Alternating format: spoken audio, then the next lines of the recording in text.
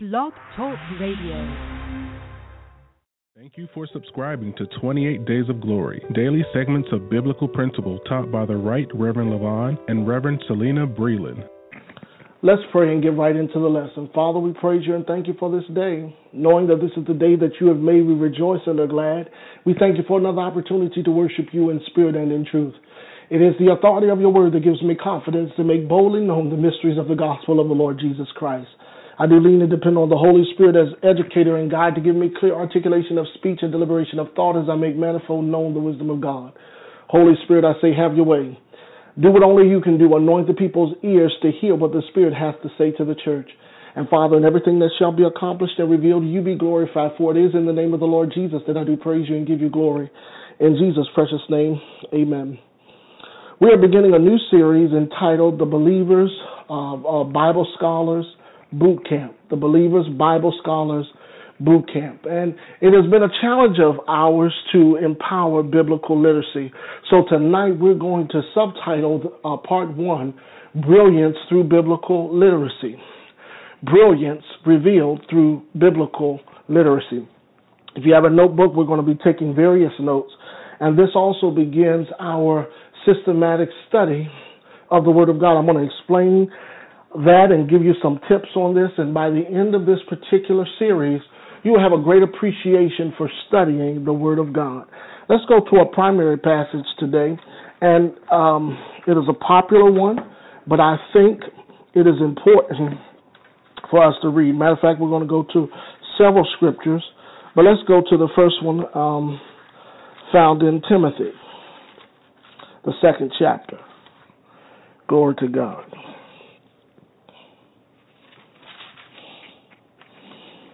Timothy, the second chapter, verse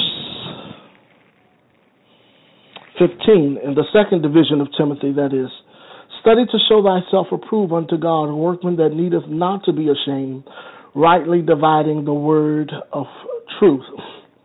And it also goes on in verse 16, it says, but shun profane and vain babblings, for they will increase unto ungodliness. And then it says, and their words will eat as doth a canker. Of course, that's a cankerworm, of whom Hymenaeus and Philetus, and he's speaking of specific people in this passage. But it says, who concerning the truth have erred, saying there that the resurrection is past already, and overthrow the faith of some.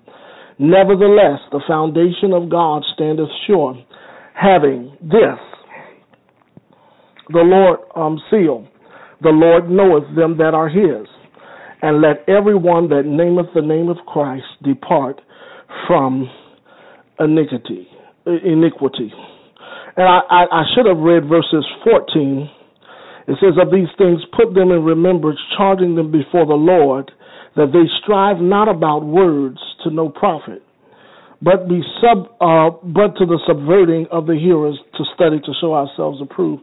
And it goes on to that.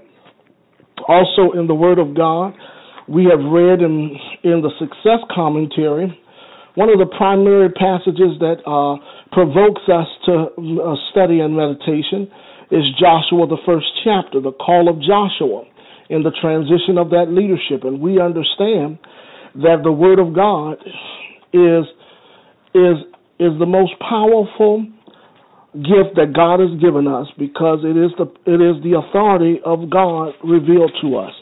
And in the first chapter of Joshua, verse 8 through about 10, it says this. It says, this book of the law shall not depart out of thy mouth, but thou shalt meditate therein day and night, that thou mayest observe to do according to all that is written therein. For then thou shalt make thy way prosperous, and thou shalt have good success. Have I not commanded thee, be strong and of good courage? Be not afraid, neither be thou dismayed, for the Lord thy God is with thee, whithersoever thou goest. So we have a promise that he's with us, but he wants us to meditate on the Word of God. And of course, you know, in Psalms chapter 1 is another great passage. And I'm just giving you some foundational passages of the Word of God that should be etched in your stone. Into your soul, rather, etched into your stone. But no, you don't want your heart to be a heart of stone, but you want to be a heart of flesh, sensitive to the pulses of God. And so, of course, the first scripture is the first chapter of Psalms gives us the way to prosperity, and it also gives us the way to the God quality of life. It says, "Blessed is the man a man that walketh not in the counsel of the ungodly, nor standeth in the way of sinners, nor sitteth in the seat of the scornful. But his delight is in the law of the Lord, and in that law doth he meditate day and night. And he shall be like a tree planted by the rivers of water, that bringeth forth his fruit in his season, and his leaves shall also not wither, and whatsoever he doeth shall prosper. The ungodly are not so, but they are like the chaff which the wind driveth away. Therefore the ungodly shall not stand in the judgment, nor the sinners in the congregations of the righteous. For the Lord knoweth the way of the righteous, but the ungodly shall perish." In Psalms 119, verses 129 through 131, it says that the testimonies of the Lord are wonderful. Therefore doth my soul keep them. The entrance of thy word giveth light, and then giveth understanding unto the simple. I have opened my mouth and panted, for I long for thy commandments. The scriptures affirm us that also we have not received the spirit of the world in 1 Corinthians chapter 2, verse 12. But the spirit who is from God, that we may understand what is freely given us because of God. And so we know that the Holy Spirit has also been sent in to lead us and to guide us into the truth. So we, as the body of Christ, must become diligent students of the Word of God, and we must be scholars of the Scripture. No one should be able to over-inform us of what God has freely given that we might know and what we might understand. Amen? So I've given you Joshua 1:8, 2 Timothy 2:14 or 14 through 18, Psalms 119 and 121. I've given you 2 Corinthians 2:12, and I've also given you Psalms chapter 1 verses 1 through 3. And those scriptures help give a foundation for why it's important for us to have a high regard for the Word of God.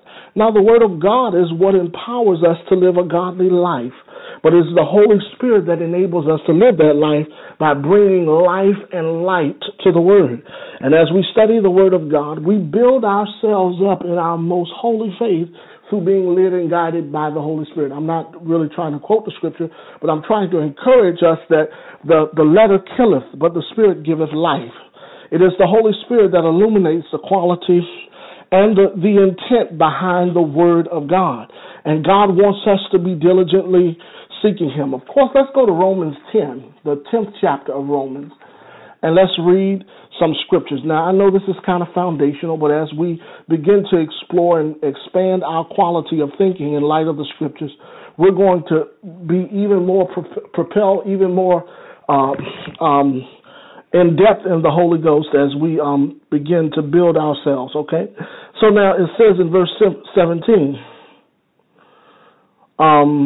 it says, but they have not all obeyed, verse 16, of the gospel. For Isaiah saith, the Lord, who hath believed our report? So then faith cometh by hearing, and hearing by the word of God. And it says, but I say, have they not heard? Yes, verily, their sound went into all the earth, and the words unto the ends of the world. And then it goes into how the children of Israel rejected the word of God. But we are not to reject the word of God. Okay? So, because we don't want to be those where the word of God takes of none effect. Now, the word of God, it contains the gospel of the Lord Jesus Christ. The gospel of the Lord Jesus Christ. And it is that gospel, the word gospel means good news, that motivates us and inspires us to connect these words to living. For the just shall live by faith. And we walk by faith and not by sight. Amen. And so God's word is potent with the power of the gospel. And the gospel enables us to live a quality life. In the first chapter of Romans, it says, concerning his Son, Jesus Christ our Lord, which was made of the seed of David according to the flesh and declared to be the Son of God with power, according to the Spirit of holiness, by the resurrection from the dead, by whom we have received grace and apostleship for obedience to the faith among all nations for his name, among whom ye are also called into the Lord Jesus Christ, all those in Rome, beloved of God, called to be the saints. Grace to you and peace from our God and Father, the Lord Jesus, and of the Lord Jesus Christ. First, I thank God through Jesus Christ for you all, since that your faith is spoken of throughout the whole world. So the gospel is spoken of throughout the whole world. For God is my witness, whom I serve with my spirit in the gospel of his Son, that without ceasing I make mention of you always in my prayers, making a request of any means now, the length that I might have some prosperous journey by the will of God to come unto you. For I long to see you, that I may impart unto you some spiritual gifts, that at the end you may be established. So the gospel establishes us. That is, that I may come be comforted together with you by the mutual faith, both of you and me. Now I would not have you ignorant, brethren, that oft times I have purposed to come to you, but was less hitherto, that I may have a fruit among you also, and even among other Gentiles. I am a debtor of the Greeks and of the barbarians, both wise and to the unwise, so that as much as is in me, I am ready to preach the gospel to you that are at Rome. This is a powerful verse that's coming up, verse 16. For I am not ashamed of the gospel of Christ, for it is the power of God unto everyone that believeth, to the Jew first, and to the Greek also, or also to the Greek. For therein is the righteousness of God revealed from faith to faith. For as it is written, the just shall live by faith. So the word of God enables us to live the Christian life through the proclamation of the gospel. And the gospel reveals us to the grace that is found in Christ, that empowers us to live out our Christian life, which is the Holy Spirit, which enables us to live the Christian life. And so we must then develop several things in order to engage into this world. I like Corinthians, where it says the natural man cannot obtain the things of God, neither doth he know them, because they are spiritually discerned. So you have to be able to compare spiritual things with spiritual. It says in 1 Corinthians chapter 2, verses 13 through 15, which things we also speak, not in words which a man's wisdom teacheth, but that which the Holy Ghost teacheth, comparing spiritual things with spiritual things.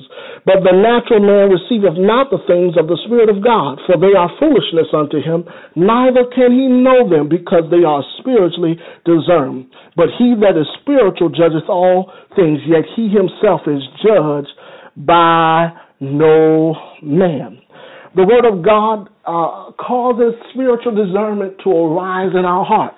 And these scriptures are pivotal to us growing in the nature of God. If ye abide in me and my word abides in you, you can approach God through a lens of understanding that you have purposely and personally developed in your life to be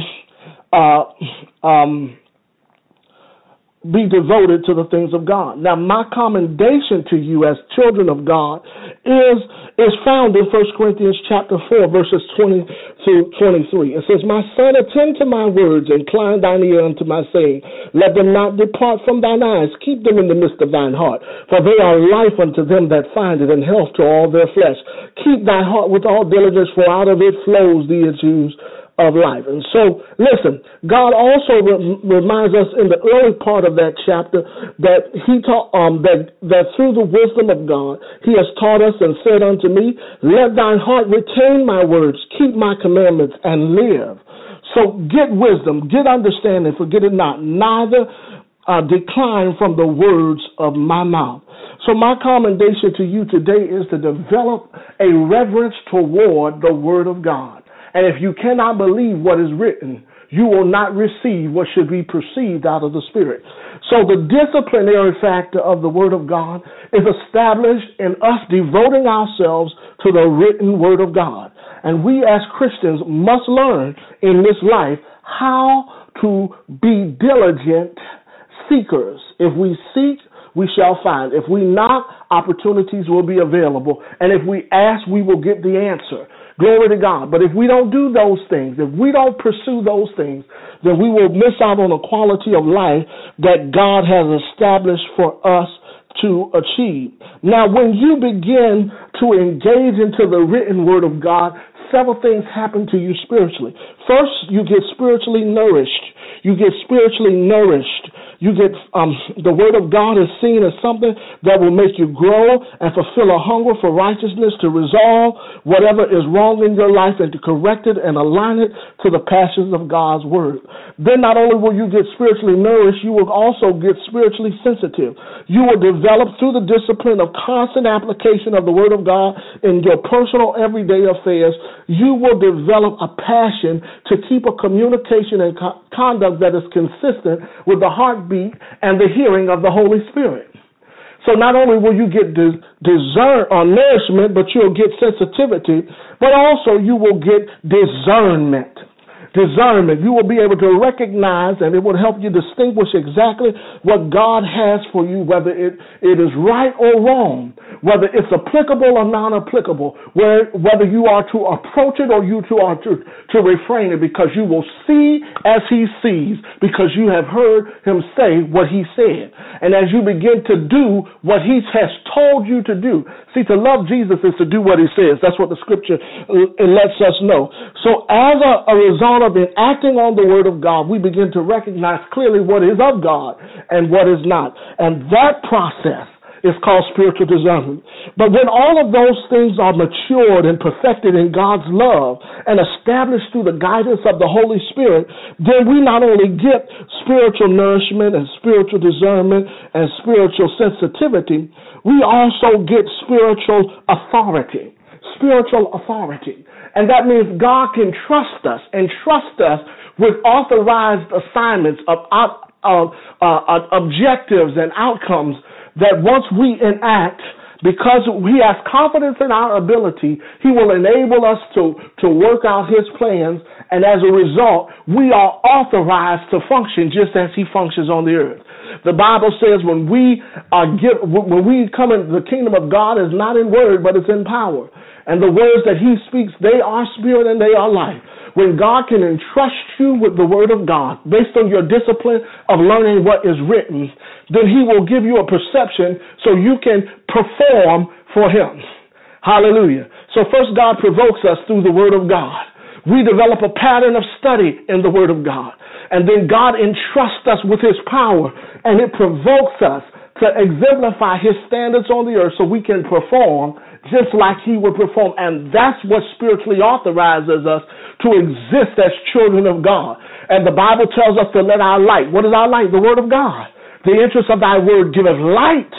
So the Word of God that we have hid in our heart, that we might not come short and slack concerning the promises of God, is what we let shine. We let it shine because the Word of God affects our lives. We've retained it in our minds and in our hearts. And we've endeavored to rely on the Holy Spirit to translate His truths so we can walk it by faith and not by sight. And as a result, not only do we get spiritually authorized, but we get perfected. Because the love of God is perfected in the Holy Ghost. Hallelujah. And we are perfected. We are brought to maturity in Christ. Perfection in the Word of God. In the Word of God is not indicative of a quality where you get no flaws, but it's where you attain superior maturity based on your alliance to the permitted will of God. And as a result of you acting on the permitted will of God, He perfects the things that concern you. Hallelujah.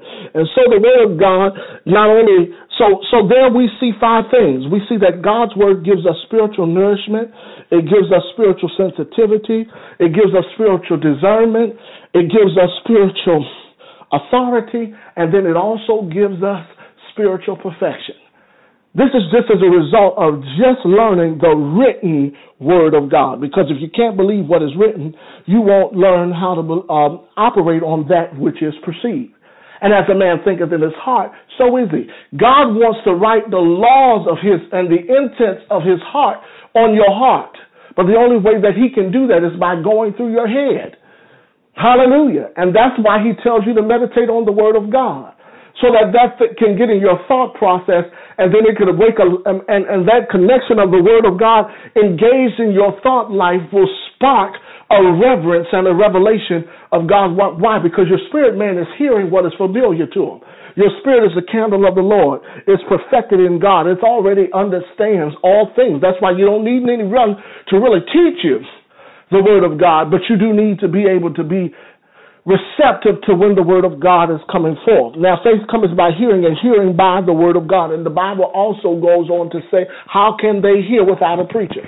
And it tells you to align yourself to the word of God. So here are some things that you can do to develop a spiritual learning habit. Some things that you can do to develop a spiritual learning habit. Number one, you can develop a spiritual library of resources. Develop a spiritual library. Start with the Bible.